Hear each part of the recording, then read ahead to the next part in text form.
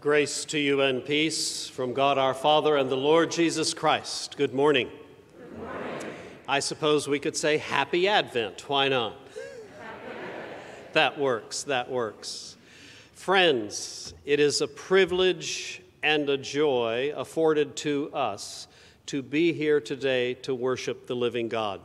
As we come, we have the third candle of the Advent wreath lit. We have lit already the hope and the peace candles, and today we have the candle of joy, signified by the joyful color of pink. We come to worship the living God whose birth we anticipate into the world at Christmas, and so let us then be called to worship as we read responsively from the 40th chapter of Isaiah. A voice cries out, "In the wilderness, prepare the way of the Lord. Make straight in the desert a highway for our God. Every valley shall be lifted up, and every mountain and hill be made low. The uneven ground shall become level, and the rough places a plain."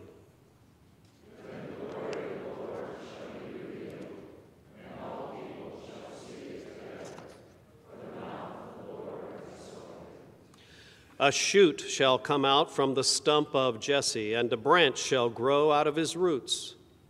The Spirit of the Lord shall rest on me, the Spirit of wisdom and understanding, the Spirit of counsel and might, the Spirit of knowledge and the fear of the Lord. His delight shall be in the fear of the Lord. He shall not judge by what his eyes see, or decide by what his ears hear.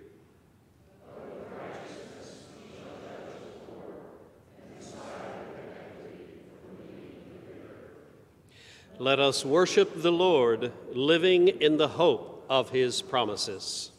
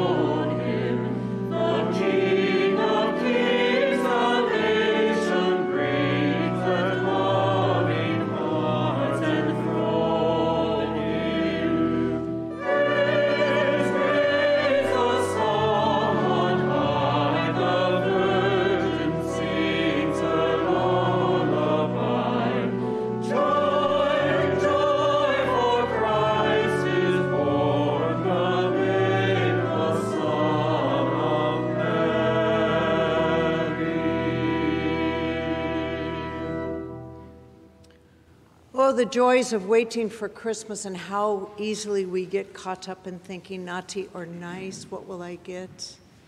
Here's the good news. We have a gift given undeserved. in Jesus Christ. We just need to admit that we need it. Will you please join me in the prayer of confession?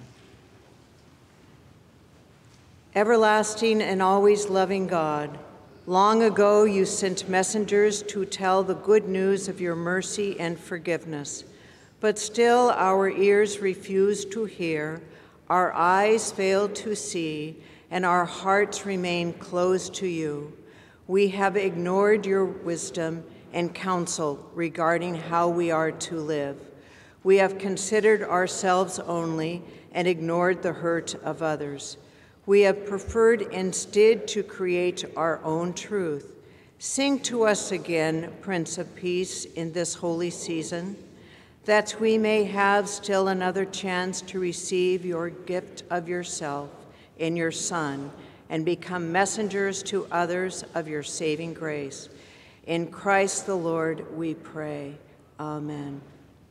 The joy of the Lord is from everlasting to everlasting. God's joy comes to us in his Son, Jesus Christ, who was born to set us free from sin. Therefore, I declare to you in the name of our Lord and Savior, our sins are forgiven. Thanks be to God. Now may the peace of Christ be with you.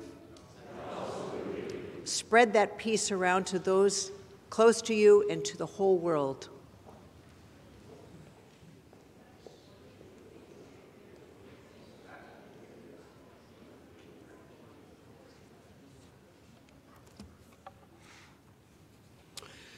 Friends, the family is gathered, and it's always a good idea to make sure the family knows what's going on so that nobody is left out. So let me remind you that this evening at 7 o'clock, in the very seats where you are sitting, we will celebrate a Baroque Noel. We have a couple of special instruments with us in the sanctuary for the concert this evening. We'll be joined by the Village Community Chorale, some of these folks, plus others from the community, as well as an orchestra. If you plan to come but have not yet registered online, we'd encourage you to do that, and we would remind you so that the choir does not have to have on masks and we can hear them a little bit better. We are requiring that everybody in the congregation be masked, and we're looking forward to a great musical celebration of the season. That celebration will continue next Sunday, not at 7 o'clock, but at 4 o'clock. It will be outside, and because it's outside, we'll all get to sing to our heart's content. We have 8 hours of sing-along music program. No. We're going to make up for lost time. We'll have our full choir. They'll be singing all kinds of music. We'll have a few readings, and we'll have lots of opportunity to sing along with some of the great carols of the season. Then on December 23rd, the day before Christmas, we'll have a Luminaria party over in the Fellowship Center at 5 o'clock. We are going to teach you the finely tuned science, it's a liturgical science actually, of taking sand and pouring it into a paper bag. I think most of you can handle that. We'll be preparing over 1,000 luminarias to light the Christ child's way as we come into worship then on Christmas Eve. So come and participate with us. Let us know that you're coming by emailing Neil Pressa. Then on Christmas Eve, pay close attention.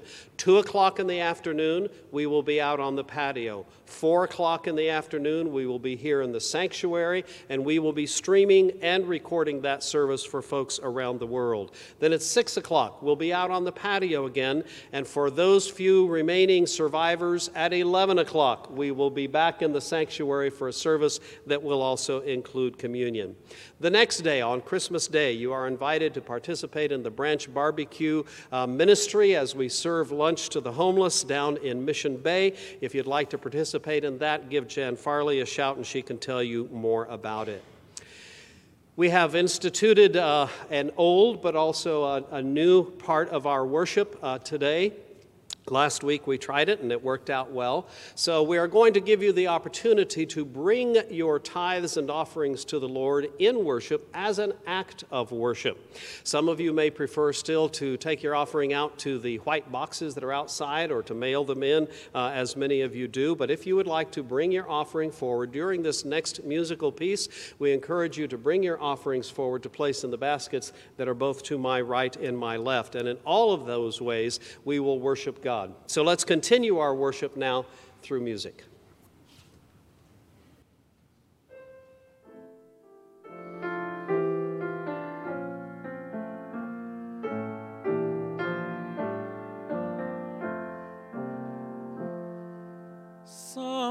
children see him lily white, the baby Jesus born this night. Some children see him lily white, with tresses soft and fair.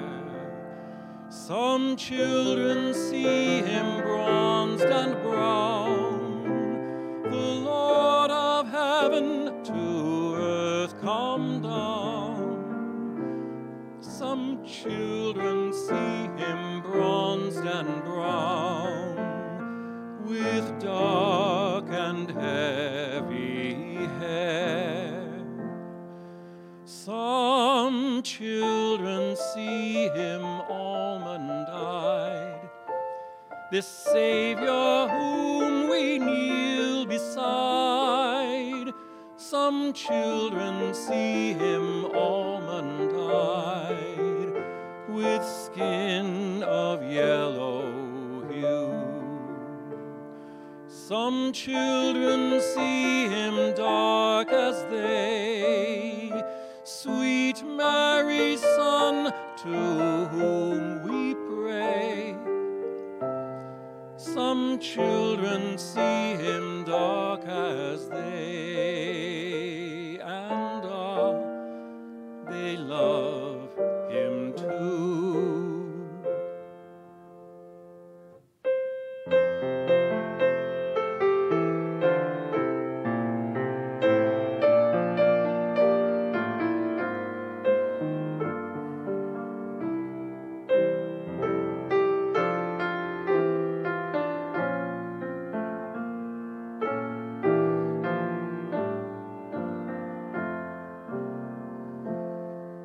The children in each different place will see the baby Jesus' face like theirs, but bright with heavenly grace and filled with holy light.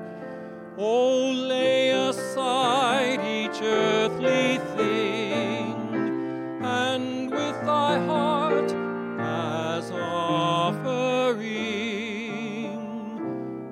come worship now the infant King. 'Tis love that's born tonight.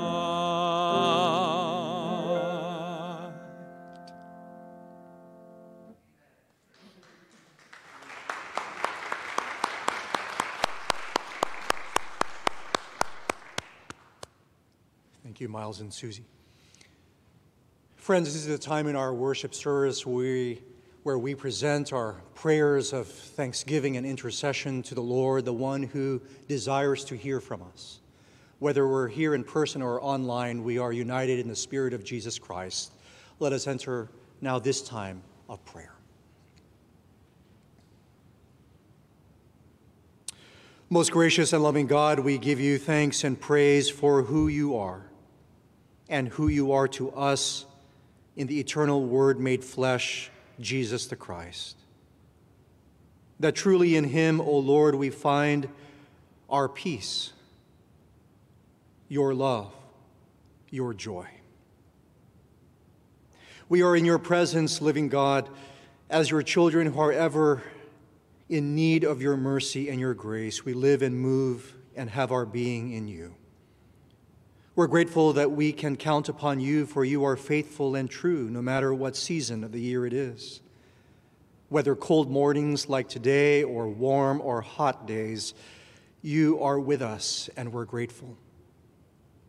We are people, O Lord, who desire to speak to you, to pour our hearts to you. For we carry so many burdens and cares in our lives, O God. We pray, Lord Jesus, that you would come alongside us and carry life with us. Hear our prayers, O Lord, for this is such a tender time for so many here and around the world. For all those, O God, who are sick in mind, body, and spirit, O God, we pray that you would provide healing and wholeness. For so many, O Lord, who have lost loved ones, gracious God, we entrust their souls into your care, even as we pray for all those who are mourning and grieving in this time. That your peace that surpasses all understanding, you would pour forth that peace. Comfort and fold and embrace, we pray. For so many, O God, who are seeking your guidance, your wisdom, your direction, Holy Spirit, provide that direction and wisdom, that resilience and patience. For so many, O God, who have been ravaged and devastated by tornadoes in the Midwest, God, come to the aid of whole neighborhoods and towns destroyed, for lives lost, for first responders, O God, who are providing aid and rescue efforts. Lord, hear our prayers. For lands ravaged by war and violence, God, you are the God of peace. Come in a way that only you can. For all other prayers, O Lord, and there are so many, we can be here, O Lord, for days and weeks and years and still not exhaust the prayers and cares of this world. God, hear our prayers.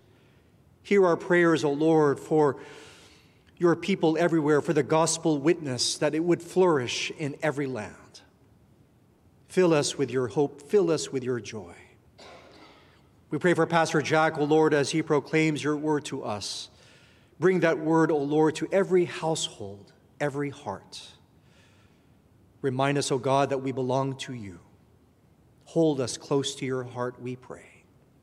Even as we pray those sacred words that Jesus Christ, your Son, our Lord and Savior, taught us to pray, saying, Our Father, who art in heaven, hallowed be thy name. Thy kingdom come. Thy will be done on earth as it is in heaven. Give us this day our daily bread, and forgive us our debts, as we forgive our debtors. And lead us not into temptation, but deliver us from evil. For thine is the kingdom, and the power, and the glory forever. Amen.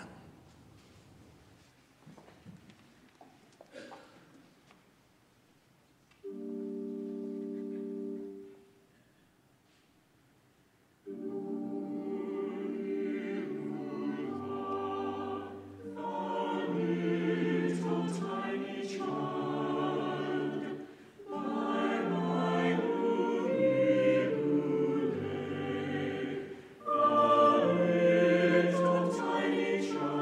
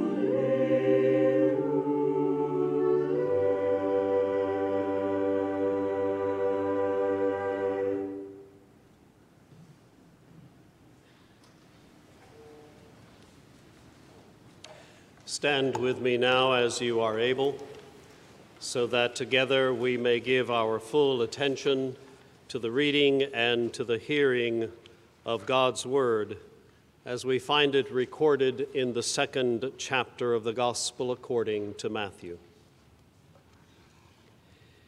In the time of King Herod, after Jesus was born in Bethlehem of Judea, wise men from the east came to Jerusalem, asking, "Where is the child who has been born King of the Jews?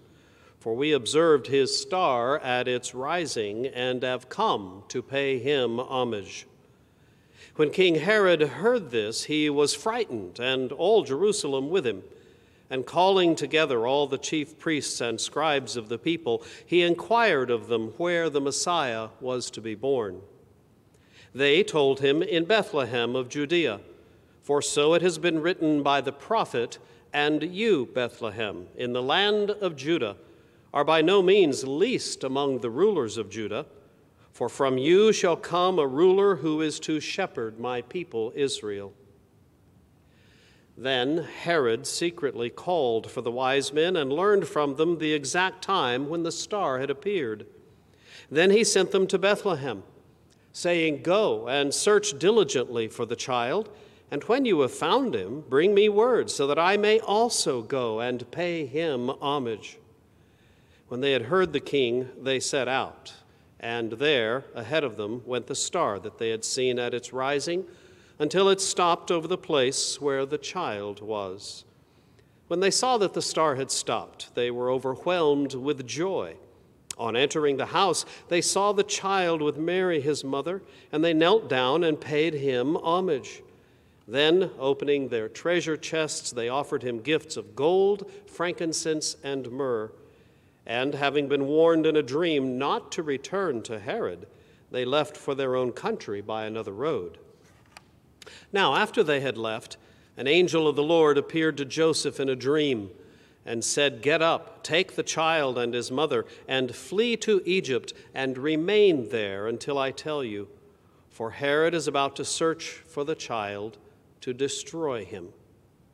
Then Joseph got up, took the child and his mother by night, and went to Egypt, and remained there until the death of Herod. This was to fulfill what had been spoken by the Lord through the prophet, "Out of Egypt I have called my son." When Herod saw that he had been tricked by the wise men, he was infuriated, and he sent and killed all the children in and around Bethlehem who were 2 years old or under, according to the time that he had learned from the wise men. Then was fulfilled what had been spoken through the prophet Jeremiah.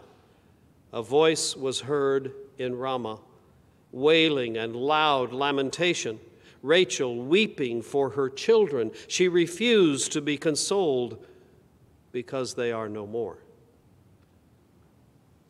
This is the word of the Lord. Thanks be to God. You may be seated.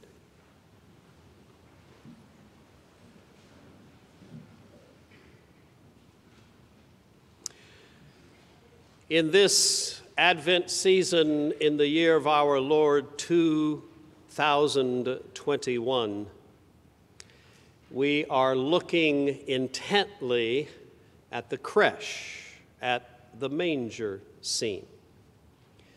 We have already seen Zechariah and Elizabeth, who are not at the manger proper, but they figure largely in the story of Jesus' birth. We've looked at the shepherds, who also are important in the story and who went to be at the manger. We will look next week at Joseph, and then on Christmas Eve we'll take a look at Mary, and the week after Neil will take us into a conversation about the wise men.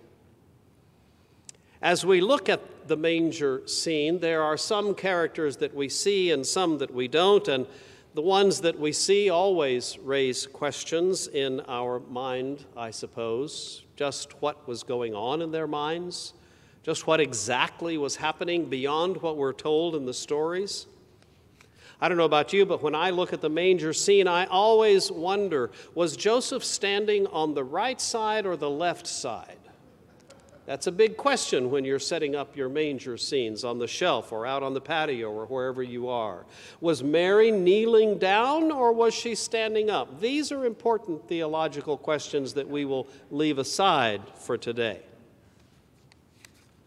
Today we're going to talk about another person who was not there but very much there.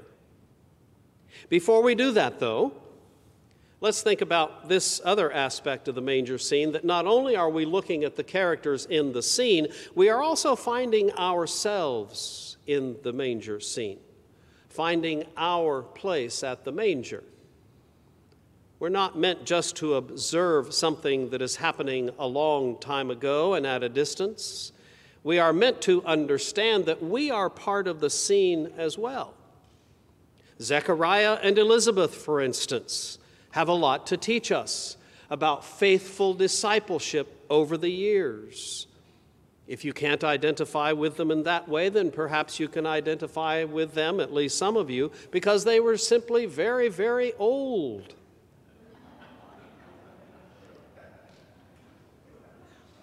How about the shepherds?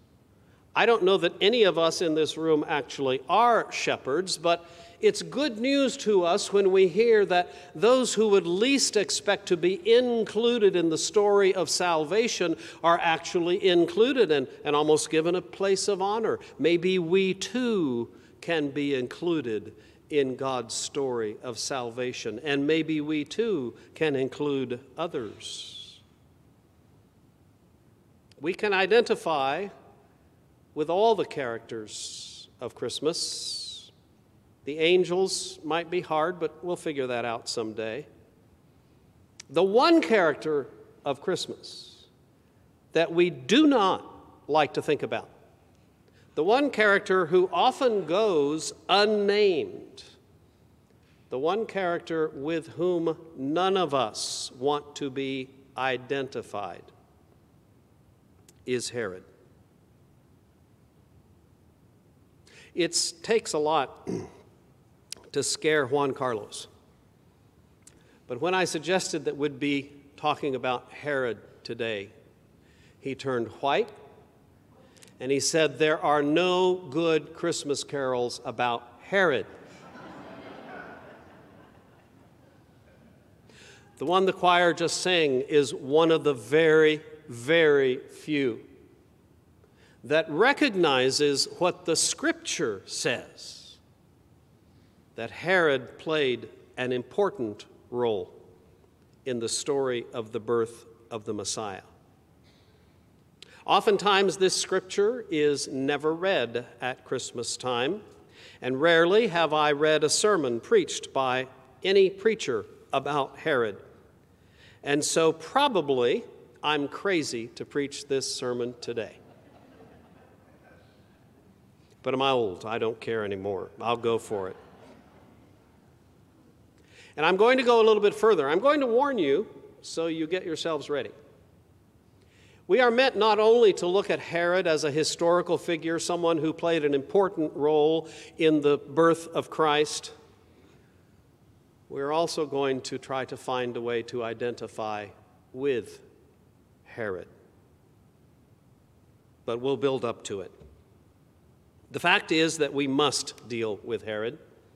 We must look at the story of who he was and especially what he did, a story that none of us want to ponder. None of us really even want to admit happened. But if we say we believe that the Bible is the Word of God, then we have to admit Herod is in the Scripture. Matthew had a reason for telling us the story, not only because of its history, but because of what it says to us. And so let's spend a little bit of time with Herod. I actually did more research into Herod for this sermon than I've ever done before. and found out some fascinating things. Herod actually was the king of the Jews from the year 37 before Christ until the year 4 before Christ. Now, there's a 4-year differential there. We understand that. Our calendars and our timing are off a little bit. We do know, because of the story being told, that Herod was in power when Jesus was born. In his early career, Herod proved to be a brilliant politician. He found a way to maneuver himself into power and to expand his kingdom that would make most politicians today look like amateurs. Herod was a great builder. He built the temple, rebuilt it in Jerusalem. He built many fortresses that were also palaces, including the one at Masada, which people still visit today as the site of the last holdout Jews who held out against the Romans in the year 74. Herod's kingdom expanded so far, and he was so interested in expanding his reach that he built establishments in Damascus and Antioch and Byblos. In that way, he was good for the economy. Herod himself as a person was a fascinating character. He wasn't Jewish. You would think the king of the Jews would be Jewish, but he was not. He was actually Arab racially. He was part of a group called the Idumeans who had been conquered by the Jews a few years before he was born, and they were all forced to become Jewish, and so he was racially Arab, but he was religiously Jewish. Culturally, he was more like the Greeks of the day, but politically, he was through and through Roman. Do some more reading. He was a fascinating character. Here's something that you'll be interested in knowing.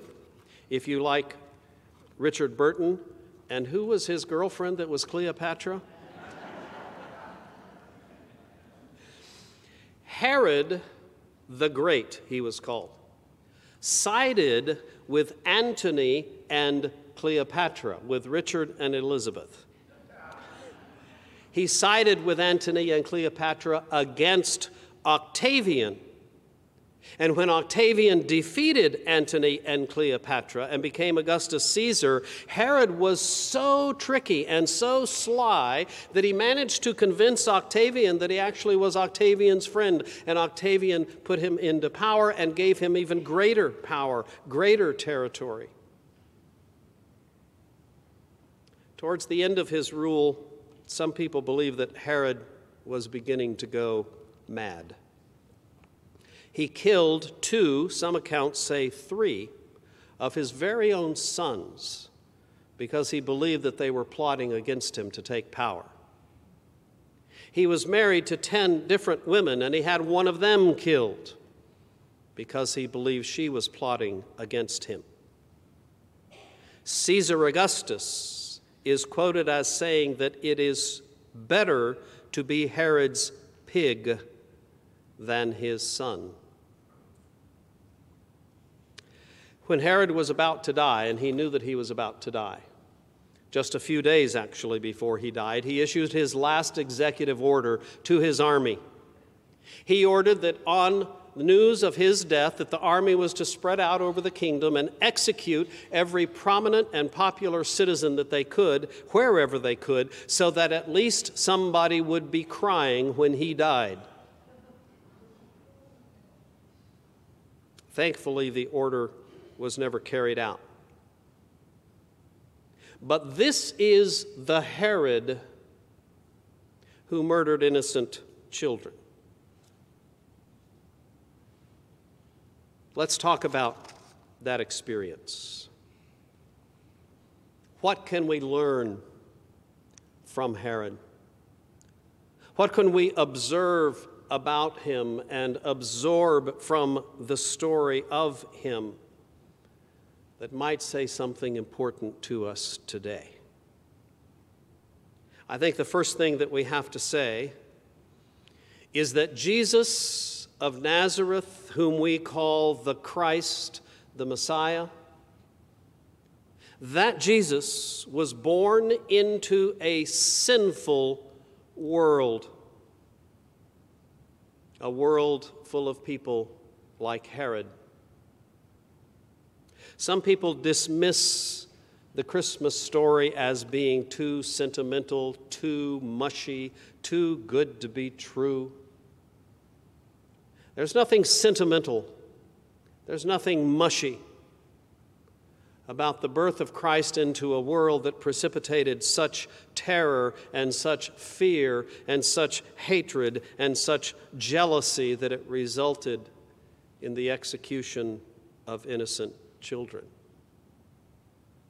Truth be told, every baby who is born into the world is born not only into the loving arms of a mother and father, and sometimes not even that. But every child that's born is born into a world that can be very, very scary indeed. Jesus was born into the world precisely for the purpose of saving the world. And as the story is told, he would escape. He would escape from Herod the Great. But there's more to that story we'll tell later. Christmas is a story not about a sweet little baby boy. Christmas is a story about God himself come into the world to address the real world, the world in which you and I live. And Herod reminds us of that fact. That's one thing we can learn. Something else we can learn is that Herod embodies the very worst of human nature. Now, we don't like to think about it, but Herod was a human being, just like we are human beings. Why would Herod react the way he did? Well, there are all kinds of possible reasons that Herod would become so upset enough to risk the unpopularity with his people that he would go and execute some of them. He had already proven that he was willing to do that. He clearly was afraid of losing his power, and all the people in Jerusalem were afraid of losing their power. I don't mean to pick on official Washington today, because it's no different from any other power of any other center of political power. But think about it. When a new president takes office, thousands and thousands and thousands of people lose their jobs. They lose their power along with him. All of official Jerusalem heard that a new king had been born, and they were terrified because it might mean they would lose their job, their power, their place. Herod was so terrified, so paranoid, so worried that he was hell-bent, and I use that term purposely. He was hell-bent on keeping what it had, even if it meant murdering the most powerless and most innocent among us. Sometimes people go that far in order to keep what they have. Herod was a pride-filled worshiper of himself. Everything and everyone was meant to serve only his purpose. And ultimately, of course, he was someone who rebelled against God himself. Every other character in the Christmas story, Zechariah, Elizabeth, Mary, Joseph, the shepherds, the angels, even the pagans, the Magi from the east, they all worshiped at Jesus' feet. Herod instead rebelled against his Creator. Where have we heard that story before? And that leads me to the most dangerous point that I'm going to make today, and that is that you and I are called and commanded to see ourselves even in Herod. Because sometimes we rebel against God. Sometimes we insist on following our own way, whether or not it is God's way, and we will do whatever it takes to do it our way. We lie to ourselves, we lie to others, we pretend that the world will not work unless we are in power. Sometimes we collectively, maybe sometimes even we individually, are willing to kill the innocent in order to do it our way. And so, that's the call today. It's great to look at the shepherds and say, wow, they were nobody. Maybe God can use a nobody like me. It's great to look at the kings and say, they were somebody. Maybe God can use a somebody like me. But we sure don't want to look at Herod. If we don't look at Herod, then we have not understood the Christmas story. Only when you and I confront the reality of the Herods that are around us and the Herod that sometimes is in us can we truly understand the good news that Jesus is. And so we have to go to the rest of the story. Christmas is only the beginning, you know that. Jesus escaped Herod's mass murder scheme for a time. Only one day later, then, to march back into Jerusalem. Herod the Great was dead, but Herod Antipas, one of his surviving sons, was king. It was before Herod Antipas that Jesus was tried. And with the assent of Herod Antipas, Herod the Great's son, and all the Jewish leaders and the Romans, that Jesus would meet the same fate as the little children in Bethlehem. But that's not the end of the story. The end of the story is when God takes all of us at our most murderous, most rebellious, most sinful selves and says, I can love and forgive and redeem even that. Herod represents all the evil and sin of the world in this particular story. But Jesus represents and is the very power of God, God who wins over death, over hatred, over injustice, over evil, over genocide, over war, over famine. Jesus comes into the midst of the real world that you and I inhabit, and the real world that sometimes you and I create. And Jesus redeems it all. So the question is, where will we decide to stand when we come to stand at the manger? With whom will we identify? We will not have understood the story, and we will not have understood ourselves, and we will not have understood the saving love of God unless when we see Herod we say, yes, that could be me. The choice for us is to identify with the others and live like the others and be the others, all the while asking God to forgive us of that which in us is just like the one whom we prefer not to name in the Christmas story. It's a choice we're called to make every day. I, for one, thank God that He gives us that choice and that He gives us the opportunity to be forgiven and restored and renewed, to take our place alongside all the heavenly angels who sing the glory of the newborn King. Amen.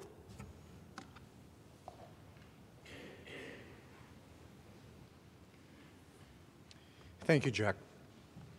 Friends, let us affirm the faith through the sacred words adapted from the Gospel according to Luke. In one voice and one heart, let us affirm our faith. Our souls magnify the Lord, and our spirits rejoice in God our Savior. For He has looked with favor on the lowliness of His servants. Surely from now on all generations will call us blessed. For the Mighty One has done great things for us, and holy is his name. His mercy is for those who fear him from generation to generation. He has shown strength with his arm. He has scattered the proud in the thoughts of their hearts. He has brought down the powerful from their thrones and lifted up the lowly. He has filled the hungry with good things and sent the rich away empty. He has helped his servant Israel in remembrance of his mercy.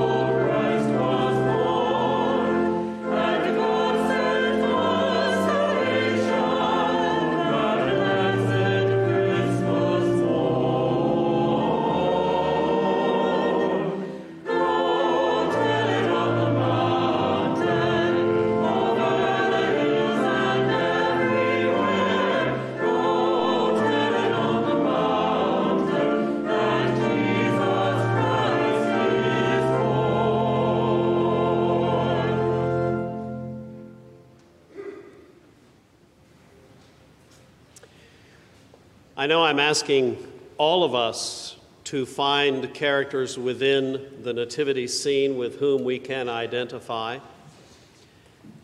There are people in this congregation who are much like Zechariah and Elizabeth, full of faith and faithfulness to the Word of God, even though that promise seems a long way off. There are people in this congregation like Joseph and Mary and the shepherds and all the rest. And so the question is, are there any people in this congregation like Herod? There were some in some of my former congregations.